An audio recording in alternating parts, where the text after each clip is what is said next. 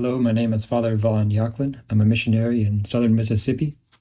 Today is Wednesday of the 34th week in Ordinary Time. Our Gospel comes from Luke chapter 21, verse 12 through 19.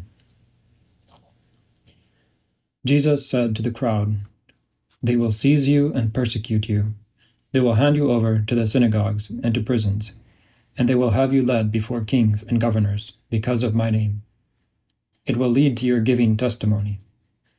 Remember, you are not to prepare your defense beforehand, for I myself shall give you a wisdom in speaking, that all your adversaries will be powerless to resist or refute.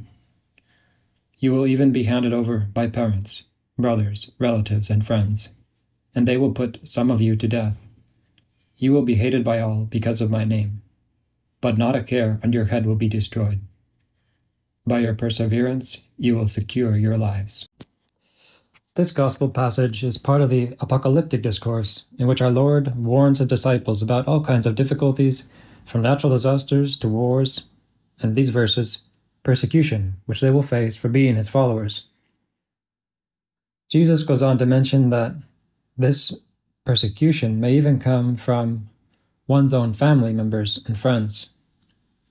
However, along with this warning, our Lord offers a promise that he himself will be with us in order that we may bear witness to him. "I will give you a wisdom," he says, "that all your adversaries will be powerless to refute." This is the promise that the Holy Spirit himself will be our advocate, above all when we find ourselves in the most need. Certainly, the first disciples in the early church experienced tremendous persecution in their lives, and many bore witness by shedding their blood. Although we, in our lives, may not have to face the same sort of bloody persecution, it is certain that we will have to give witness to Christ in one form or another. Think of a family who takes seriously the obligation to sanctify the Lord's Day, or a young person who valiantly observes the Church's teaching on morality and marriage despite social pressure from their peers. These people give the unbelieving world a silent but eloquent testimony of the truth of our faith. Throughout the Scriptures, we find the call to perseverance in the face of trials. In the letter of St. James, we read, "Blessed is the one who perseveres under trial, because having stood the test, that person will receive the crown of life that the Lord has promised to those who love him." Perseverance isn't merely about stoically enduring hardships. It's about drawing our strength from God and allowing our trials to sanctify us.